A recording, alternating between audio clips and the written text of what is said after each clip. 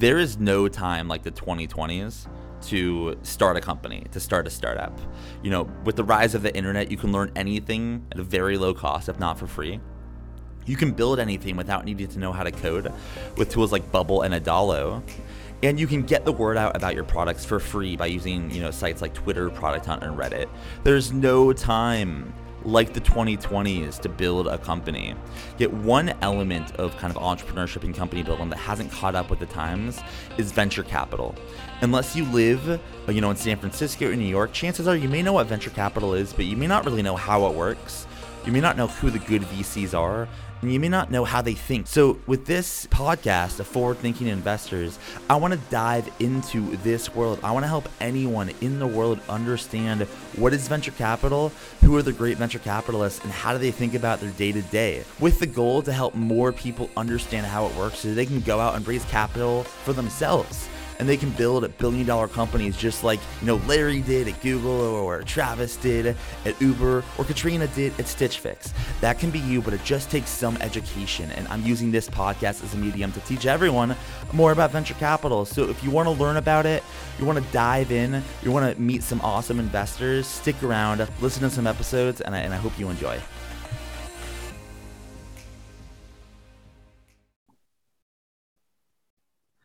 All right. How's it going, everyone? Welcome to another episode of Forward Thinking Founders, where we talk to founders about their companies, their visions for the future, and how the two collide. Except for today. Today, we are doing an investor segment where we're talking to an investor all about how he thinks about investing, portfolio analysis, and all things on the other side of the table. So today, we're talking to Kirby Winfield, who is the founding GP at Ascend VC. Welcome to the show. How's it going? It's going great, Matt. I'm super stoked to be here. Thanks a ton. I've been a fan of yours on Twitter, and now I'm excited to be on the pod. So thanks for having me. Yeah, I appreciate it. I appreciate you coming on. I love these investor conversations because I talk to founders all day every day. But when you talk to an investor, it gives the audience kind of the difference of thought on how things work, which I always look forward to. So I think for my first question, this is the same question I ask everyone. But venture capital is like a very opaque thing. People break in through different ways and avenues. So my first question is kind of how did you kind of find yourself becoming the founding GP at Ascend VC? Like, how'd you get into venture capital? And we'll just kind of go from there. Yeah, sure. Well, it's I took the operator path. So I was fortunate enough to sort of stumble out of college into a startup in 1996. And that company went public. Next thing you know, I was with the founding team.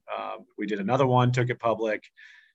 Then I, had the super bright idea of taking over a venture-backed startup that needed a recap. And we ended up selling that. And I did one more venture-backed startup, sold that. And boom, 20 years later, I kind of realized that, I'd had a pretty good string of luck. I wasn't great at a lot of what it took to be a founder. And, listening to the founders on your podcast talk, I mean, a lot of what, they go through, really resonates. And I just didn't feel like I was necessarily equipped to be great as a startup founder.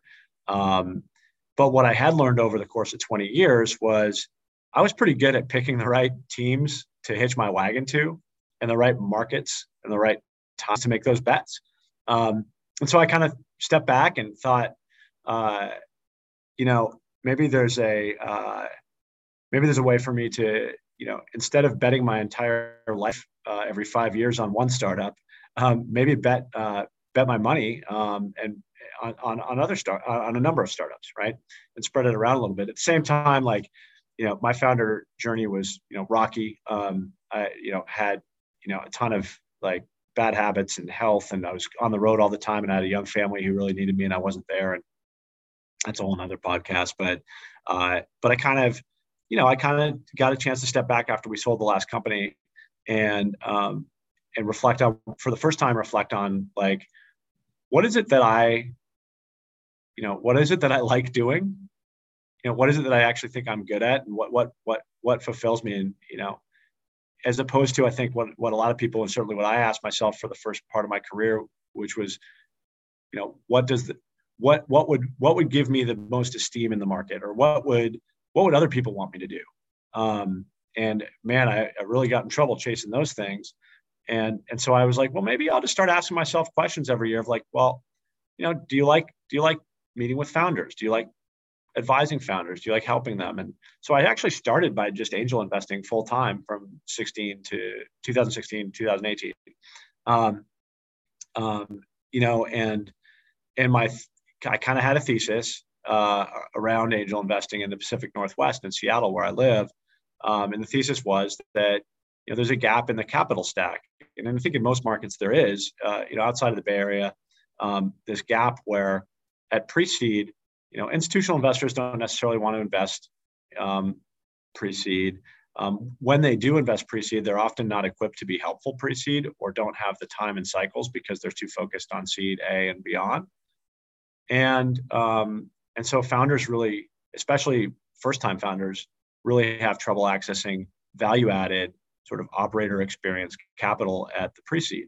But I wasn't sure. So I took a bunch of money off my balance sheet and decided to make 20 investments over the course of a couple of years to try to figure out if I was good at it, if I liked it, if founders liked me, if they thought I added value, if they thought what I had was unique. And, sort of lo and behold, after a couple of years of that, I was in some good deals. I was fortunate. I've been, I always tell people my biggest asset is my age.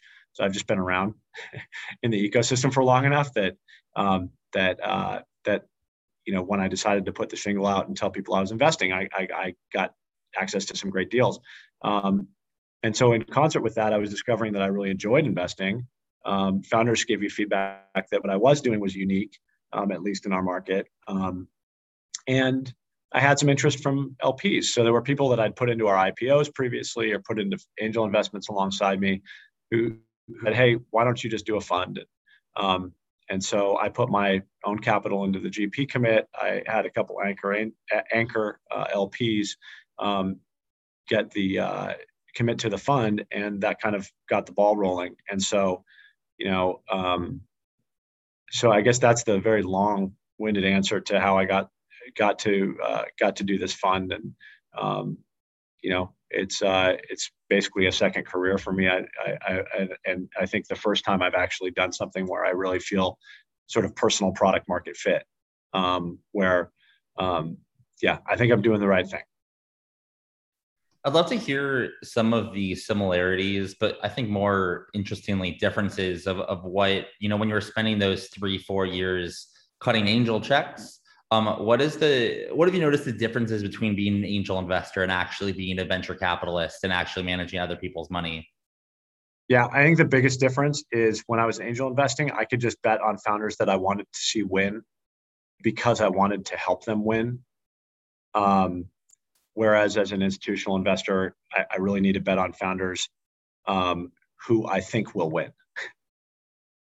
There's a big difference there, right? There's no cheerleader checks as an institutional investor, and so I often I'll see deals now where maybe it's outside of the scope of where I think I can be successful as an institutional investor, but it's a founder who I just love and think is incredible and really want to see win, and I maintain a list of 250 angel investors for that purpose. So when I do see something that's outside my swim lane where I do want to be helpful, I do want them to win, I feel like I don't feel the need to write them a check or find a way to cram them into the fund because I've got this other avenue where I share deal flow with folks, and those folks have written $4 million in checks to founders I've recommended, and so that's kind of I feel like that scratches the angel itch a little bit without sort of creating conflict in the fund.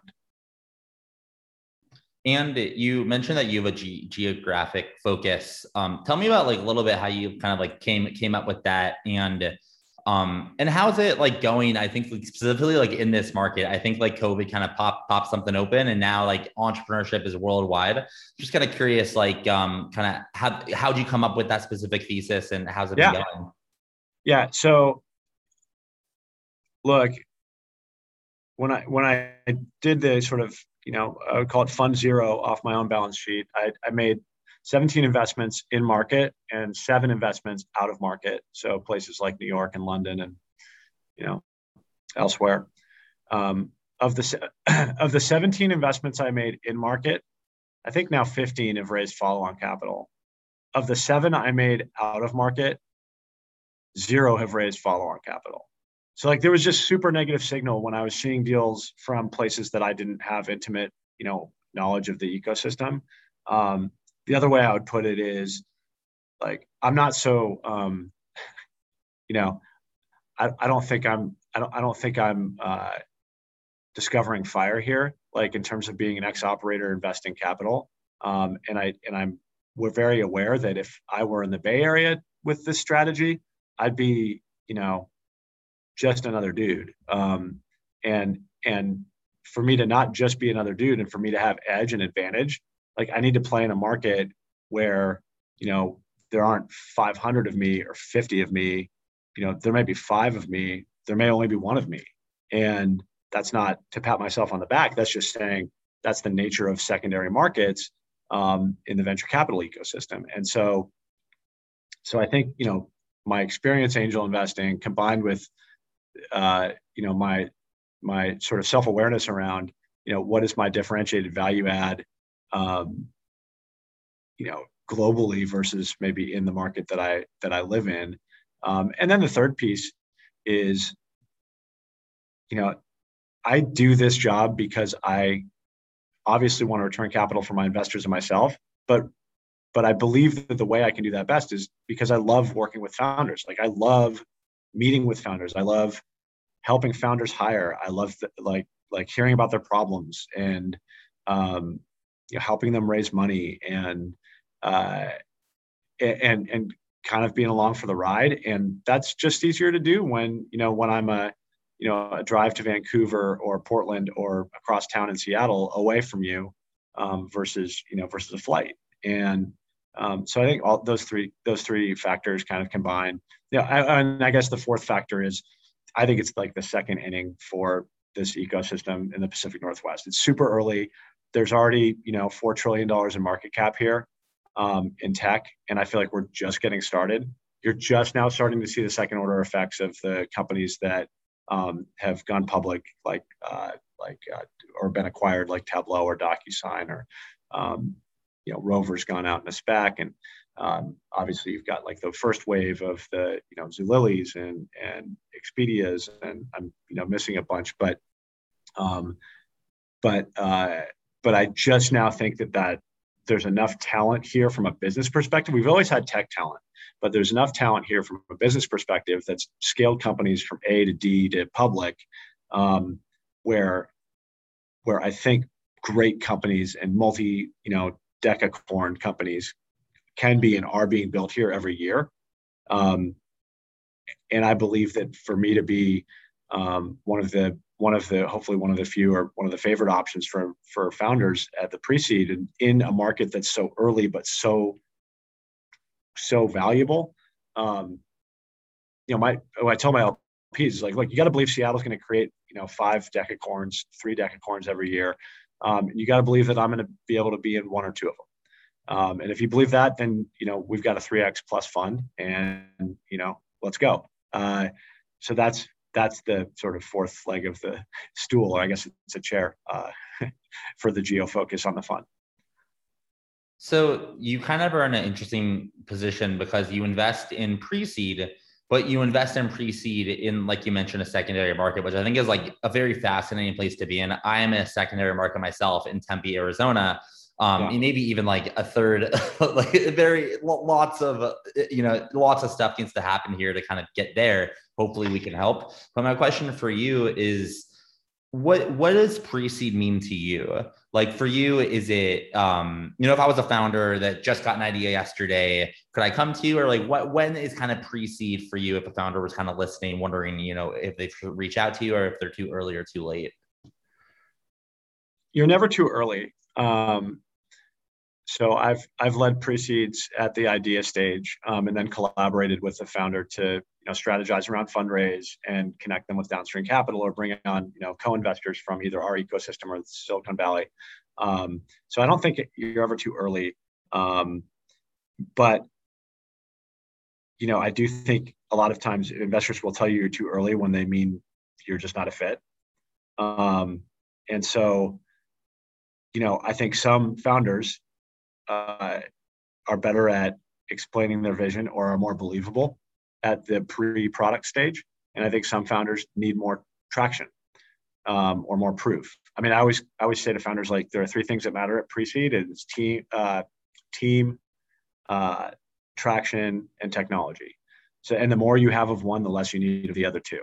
So if you're Jack Dorsey, you don't need any traction or any technology. If you have, an MLOps platform that's being adopted in an open source and has 30,000 engineers using it, nobody cares who you are, or maybe even how the product works, because you've got some traction. If you cured cancer, nobody cares whether it's actually in market with revenue yet.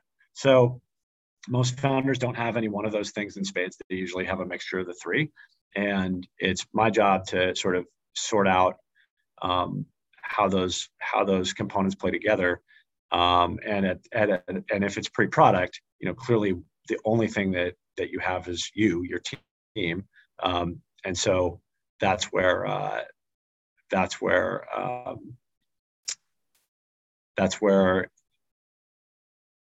this job is probably the toughest, is really evaluating, what qualities folks have beyond their sort of pedigree or their, experience at startups, which actually, if you look at the numbers, don't really predict value creation. So it's not easy.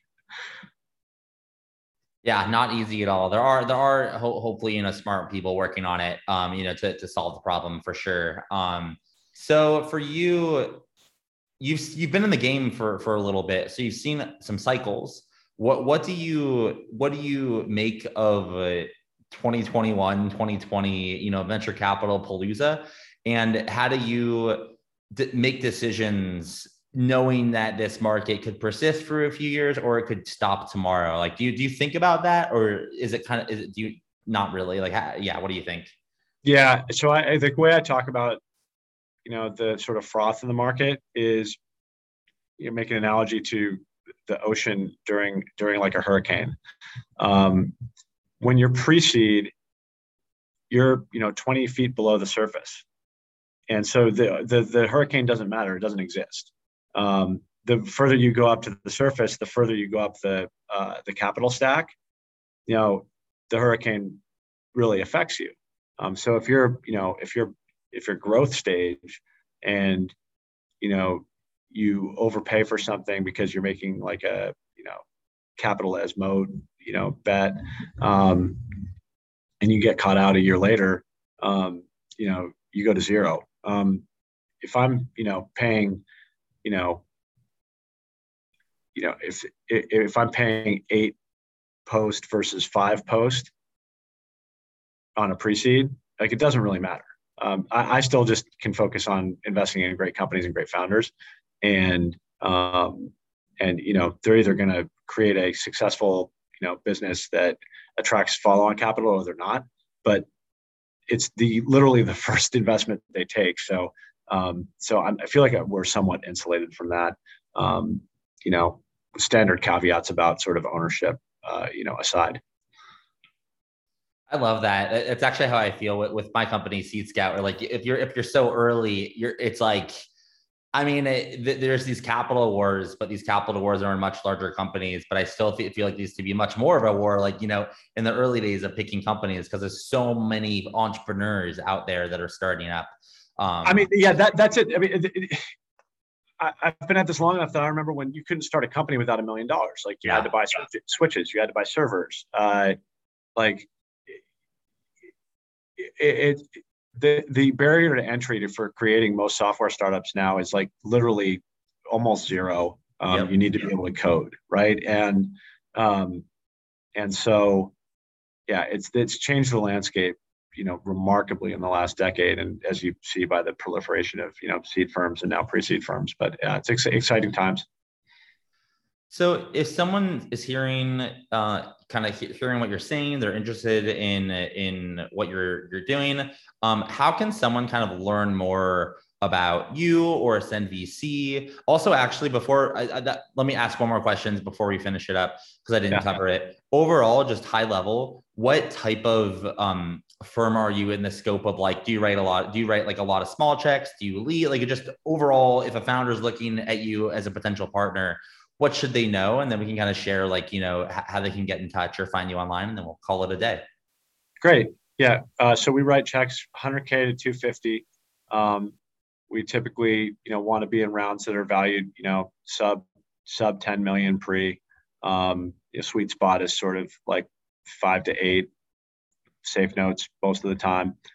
We can flex up for a seed and something that we really believe in, and or is in one of our, focus areas, e-commerce marketplace, MLAI, and B2B SaaS. And then if someone wanted to learn more about you, like on Twitter or like social profiles, like, how can someone kind of find you online or find Ascend VC online? Ultimately, like, feel free to plug any links that you have, and then Great. then that'll be it. Yeah. So I'm, as you know, I'm on Twitter far too often, and my handle's at Kirby Winfield, KIRBYWINFIELD. Website is www.ascendvc.vc. Sorry, ascend.vc. We've actually got a startup toolkit page on there that has kind of blown up on SEO, because apparently there aren't that many resources like it, at least for our ecosystem. So I built this page that just has all the stuff that I wish I had when I was a founder. So, like, info about investors and pitch decks, and all this stuff exists online, but I tried to put it all in one place. So check that out. And yeah, hit me up. Kirby at ascend.vc is my email. Happy to, connect with anyone anytime about startups. All right. Well, thank you so much for coming on to the podcast. I really appreciate it. Hey, thanks for having me. It was a blast, Matt. Thanks for all you're doing for the ecosystem.